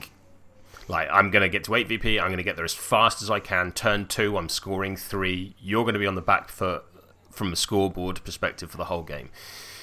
You say you like WoW into Cloak and Dagger. Cloak and Dagger requires 10 AP to score full points. So is your objective here less, I'm going to get to 8 VP as quickly as possible? It's, I'm going to stop my opponent getting beyond 3 or 4. So is Pan to put that better? She's more of a denial piece for you rather than a score. I'm going to get to 6 VP. And you're going to get and you're nothing. not going to get to, you're going to get to 3, maybe 4. You get nothing, sir. Yeah, because that's she is a control master. That's one of the reasons. Because why she's you have to not think, as great. there's so many times where you'll activate a model, and I've done this a lot of times where I activate a model, it's stunned so it doesn't get triggers, it's in Hungry Land and staggered so you can move like an inch and a half because it's severe terrain. If grasping tentacles. Yeah, that too. And you're just sitting here like, I guess I'm gonna double walk my master and charge. It has happened where like my opponent concedes when their master can only move 1 inch. Yeah. Per because at that point it's like, what are you gonna do? Like, literally, you're stuck here. Like, if you made the mistake of bunching up and like half your crew's in this terrible situation, you just lose the game on the spot because you got punished for being in a bad position. Yeah, I mean that again. Which in a normal game might have been an okay position. So, and we started this entire conversation with she's solidly mid-tier, and there's a very good reason for that. Good players will just try to like get her dead before turn 3. So I'll play against Pandora differently because I have tried my hardest to try and interact with her effectively. I've tried to be like, okay, let me see if I can manage Pandora this way. And the best way I find to play against Pandora is to displace her key models, kill key models like the Poltergeist, and then just avoid the crap out of her. So, like, if I can force it where I'm not fighting where she wants to be, and I can go somewhere else and disrupt other pieces. Like, I think my shining moment on the hill was taking Candy with Bonasuva and just chucking her 10 inches up the board and just being like, away, you foul little child demon. Yeah. The second, I think the most impressive game that we've had was you played Tult 2. and I killed everything in your crew except for Tull and your 2 cannons. And the last 2 rounds, Rich, this man just focused just on scoring the last 2 VPs that he could get, because I was capped at like 5. Yeah.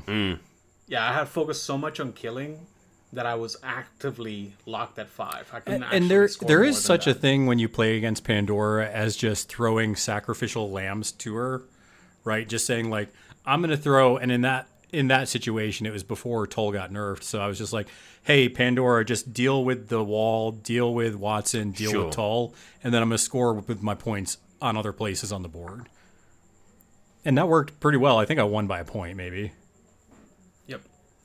Yeah, you did. That was literally, those are the 2 games that I remember with Pandora where, like, I won the attrition, but, I lost the game. Okay, so like of the 13 available schemes, I'm not going to ask you to go through each and every single one of them. But are there any that when they pop up might as well just be blank spaces, and you're just like, that I'm not even going to consider that? Like, is it like the outflanks, the power rituals? Power ritual. Yeah.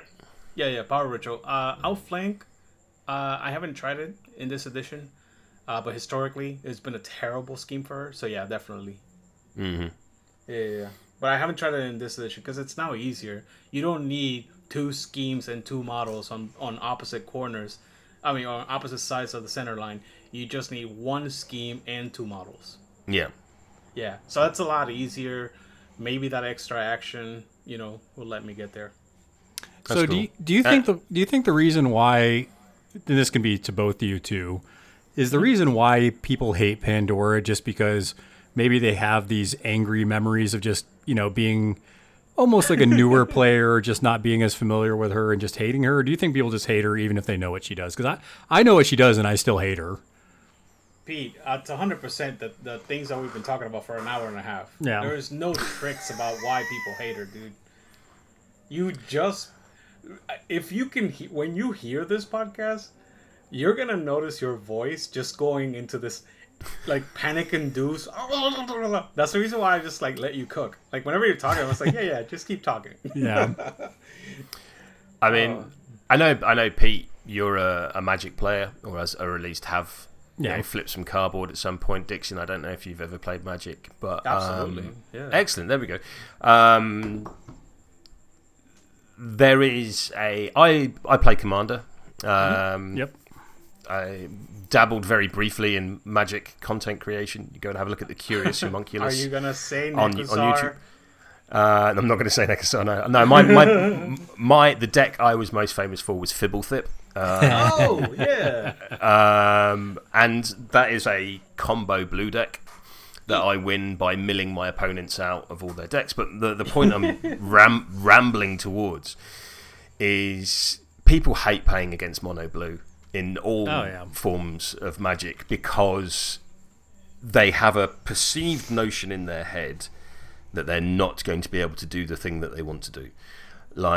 And it's the same in most gaming. Like, my crew, my deck, whatever it is has a cool thing that it can do. And if I can do my cool thing, then win, lose, or draw, I'm going to have a good time. Yeah. Like, I lost that game, but I've got a cool story about it. But I got to do it. I got to do the thing. I got to do my thing. I've built this Rube Goldbergian device, and I'm going to make it work.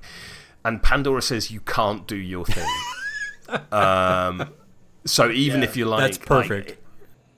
Pandora's kind of like somebody has 2 Chalice of the Voids, one on 2 and the other one on 1. Dixon, were you... Basically, you tell me that you got that analogy. Oh, yeah. I think anybody that plays like Commander and stuff does, but were you a mono blue player, Dixon?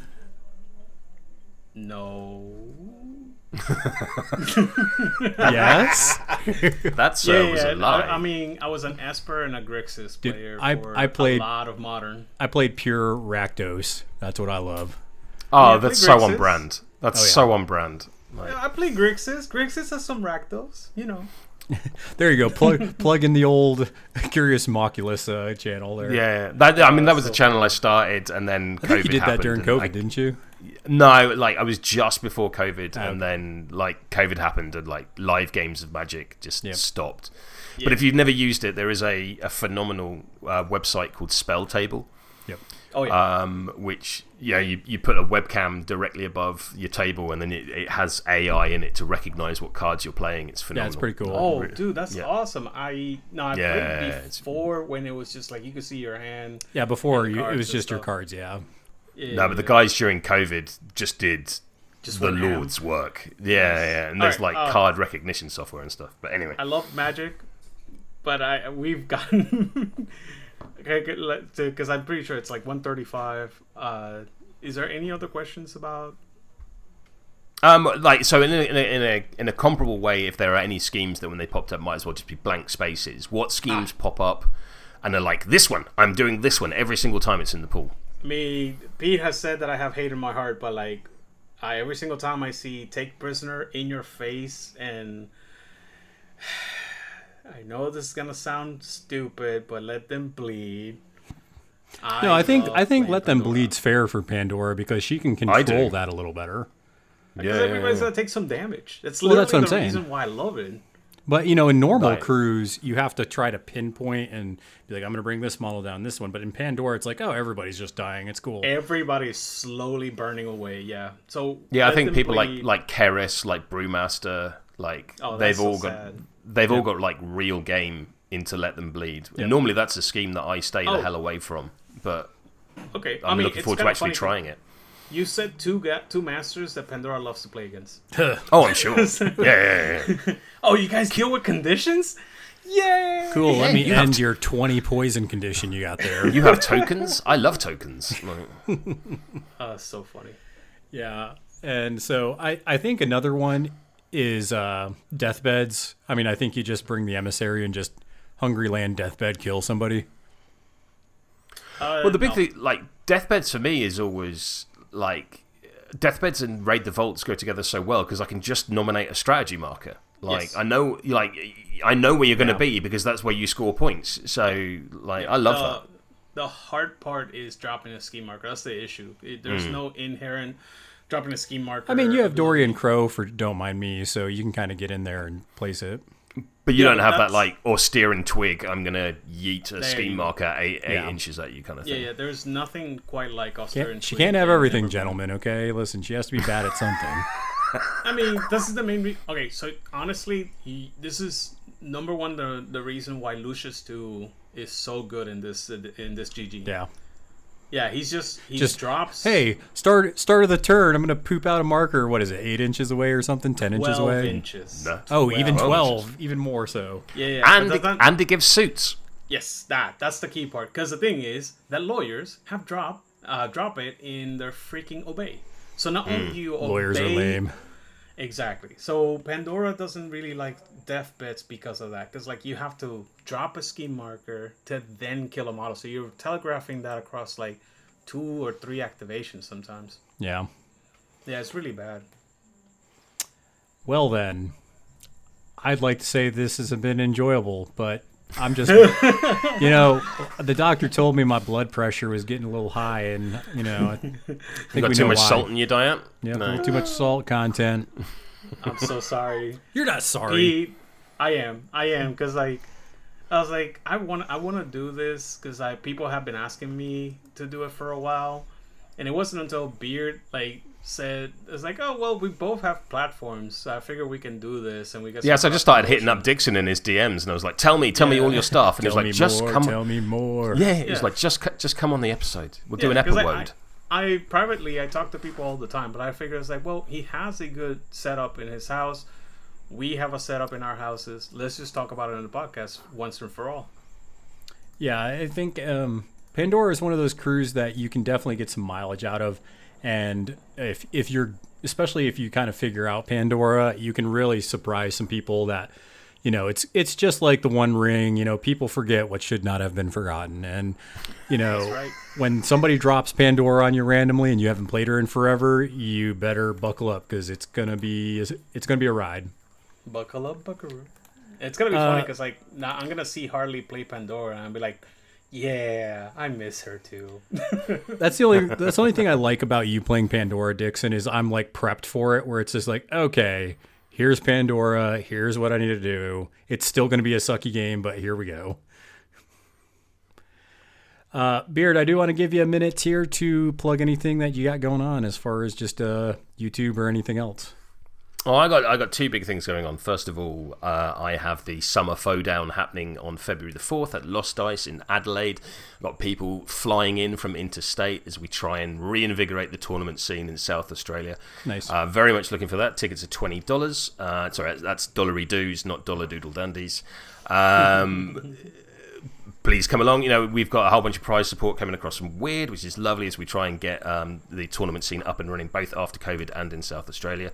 Second of all, yes, I do run Friday Night Flip Flop Info, in which I get up at 5 a.m. on a Saturday morning and play people from all around the world on Vassal. I get incredibly salty and sweary and shout at my friends. It's funny because I got this reputation as being like this podcaster that's like, you know, lighthearted and always enjoys the game, and then people play me and they're like, "Wow, you're miserable." I mean, we can make an episode where I play you with Pandora, and it's gonna be hilarious. They have a pandy off. So yeah, that I do every week, and then what I try and do is take at least one of those games each month, although I've not been able to do it a lot.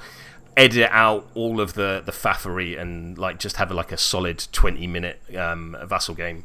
So yeah, that's kind of what I'm up to. Yeah, and I know you were asking me like why I ditched the Sand Deep, and I was just like, it's mainly for Reser content, so we can kind of get some of that going. And he's like, oh, I can respect and that's that. it. Yeah, like you and me swap faction pretty much as much as we change our socks, and we have the excuse of being content creators. Yeah, it feeds into the drug, I tell you. It's. I mean, I solely do it on Vassal, so it's super easy for me. But Pete has been buying these models, so it's like, holy crap. Yeah, there it is. Yeah, I actually think I have probably about 70% of the Reser faction now. I was just like... In the arms of... Yeah, that's what my wallet's doing. Do you want my Malifaux rage quit story very quickly? Sure, love it. Because I know you love a rage quit. So at the end of M2E, because I played an awful lot of M2E, I used to do a Malifaux podcast called High Fidelity, in which we'd have 4 people come on and argue over what was the best model in certain point restrictions. And the only rule was that you weren't allowed to agree with your opponents, even if you did agree with your opponents. They're still out there on Apple Podcasts if you want to have a listen. And I'm tempted to maybe do it again at some point, just as a one-off. But I had the entire range. I like the only model I didn't have painted was Fuhatsu. I had every single model painted, and for whatever reason, I can't even remember, I massively rage quit Malifaux and sold everything. Sold everything. I think it was the app. It was the old app where they were like, this app is going to be £10 and it was going to be future-proofed and we're going to update it forever. And then they went, no, we're not going to do that. We're going to... Wow. I know we said we were going to do that, but we're not going to. And I rage quit and I sold everything, and here I am like an idiot. Getting the crap again. Buying it all back again. I'm glad that it came back, though. Oh, yeah, me too. So am I. Because I've been listening to Rage Quit since episode 1. When it was back when it's a guild. I loved it. I was saying this to Pete the other week. I loved it. You were like, hey, we're Rage Quit Wire. Here's our Patreon. I was like, wow, that's bold. Like not even not even episode 1, but like sentence 1. I'm going to start shilling my Patreon. That said, you should sign up to Pete's Patreon. It was so great because it was the Union in Chains event is when we started this, and that was such a great time for Guild Ball. It was like Chris and I were going to a Guild Ball tournament. We're like, dude, why don't we just talk about this stuff? Like we thought a lot of the other podcasts, sucked at the time because they were either so technical and boring. Did you have a podcast? I don't think you had a podcast then. Beard Pod. Yeah. I thought you... Oh, yeah. Huh. I guess I wasn't... Pod. To be fair, I don't think I was aware of the international podcast at that time. Yeah, it's fair. Covering my tracks. You were not aware of any other podcast. You barely knew the game. Oh, no, I was. I didn't like the Chicago podcast because I thought that they just had some opinions that I just didn't agree with. Bill's podcast was pretty decent, but they were a little more on the fluffier side a lot of times, so I was kind of like, okay. It was really interesting when I got back into Malifaux because I was like, right, where's Arcane Reservoir? Where's Schemes and Stones? And they're all gone. Where's Before We Begin? Before We Begin is to me still like the top mark of how a hobby podcast should be done. But to be fair, like, you know, you guys have done a fantastic job. I think on behalf of the entire community, the GG3 faction spotlight episodes are some of the best hobby podcasting I've ever heard. Nice Appreciate one, Dixon, that. for coming up with that concept. We're I really gearing look up to forward do to it the again. I really look forward to the GG4 version. I appreciate you kind of got to let it simmer and let those those opinions form and that. But those are episodes I've gone back to time and time and time again. Just to when I change faction, which of course is every 2 weeks. Every 2 weeks. Yeah. So no, thank you for that, gentlemen. They were fantastic. Yeah, we're definitely going to do that for this Gaining Grounds, but I think, and Dixon, you probably agree with me, I think letting it probably, marinate a little bit, probably till the summer we might start. Yeah, that's exactly, because like we just started, Pete is doing an event for his local meta, and I made the rounds for it, and I told Peter, it's like, I'm going to use this as a kind of like a lab, kind of like a testing site, because I want to make sure that the things that I'm going to pick are what I assume in my head is based on what I'm experiencing, right? So after this tournament, I'm going to start making, again, more assumptions and stuff. Yeah, and also just for anybody interested in the States, we are throwing that event here in Wichita, Kansas at Headshots Gamer Bar. It's a pretty sweet little place. It's January 20th, so if you want to play a 3-round Malifaux event, Nice. Just check out the Discord, hit me up. I can give you the info for it. But it's going to be fun. We should have at least, I'm hoping 12 players, because I think I got some people from Oklahoma, hopefully some from Missouri coming out. And that would be good. And then, of course, if you want to do a bigger one, you can go to Captain Con in Rhode Island, and that's going to be super fun. So I'm excited to play that one. I'm so gonna watch that so closely, Captain Con, because first Jesse is gonna be running the event, and I wanna I wish I could support him directly, and I'm going to be paying attention to who wins, because Rich, something that I want to point out, Andre on the first tournament that I saw on Longshanks played nothing but Nekima 1, and I think he maxed out every round. He just Windmill slam, bam. Yeah, something silly like that, if I remember. He won, definitely won, but I remember it was something like he high scored every rain. It's stupid. Wow. Yeah. So beater schemers, man. I'm telling you, beater schemers for this edition seems to be the key. 100%. Yeah, we're going to do a top 10 episode of beater schemers, I think, here soon. Rest in peace, Despa LaRue. Old Despa. So, just want to thank for you coming on again, Rich. Hopefully everybody got some good Pandora I Hate You tech. I do also want to thank Harley Quinn and James for popping on the chat. It's been nice having 100%. them. And appreciate them being patrons and taking advantage of that benefit. We always love it when the patrons come in and drop questions or just chat and listen to us, BS before and after the record button gets hit. So, But I think until next time, make sure that you guys are flipping cards and flipping tables, and we will see you all later.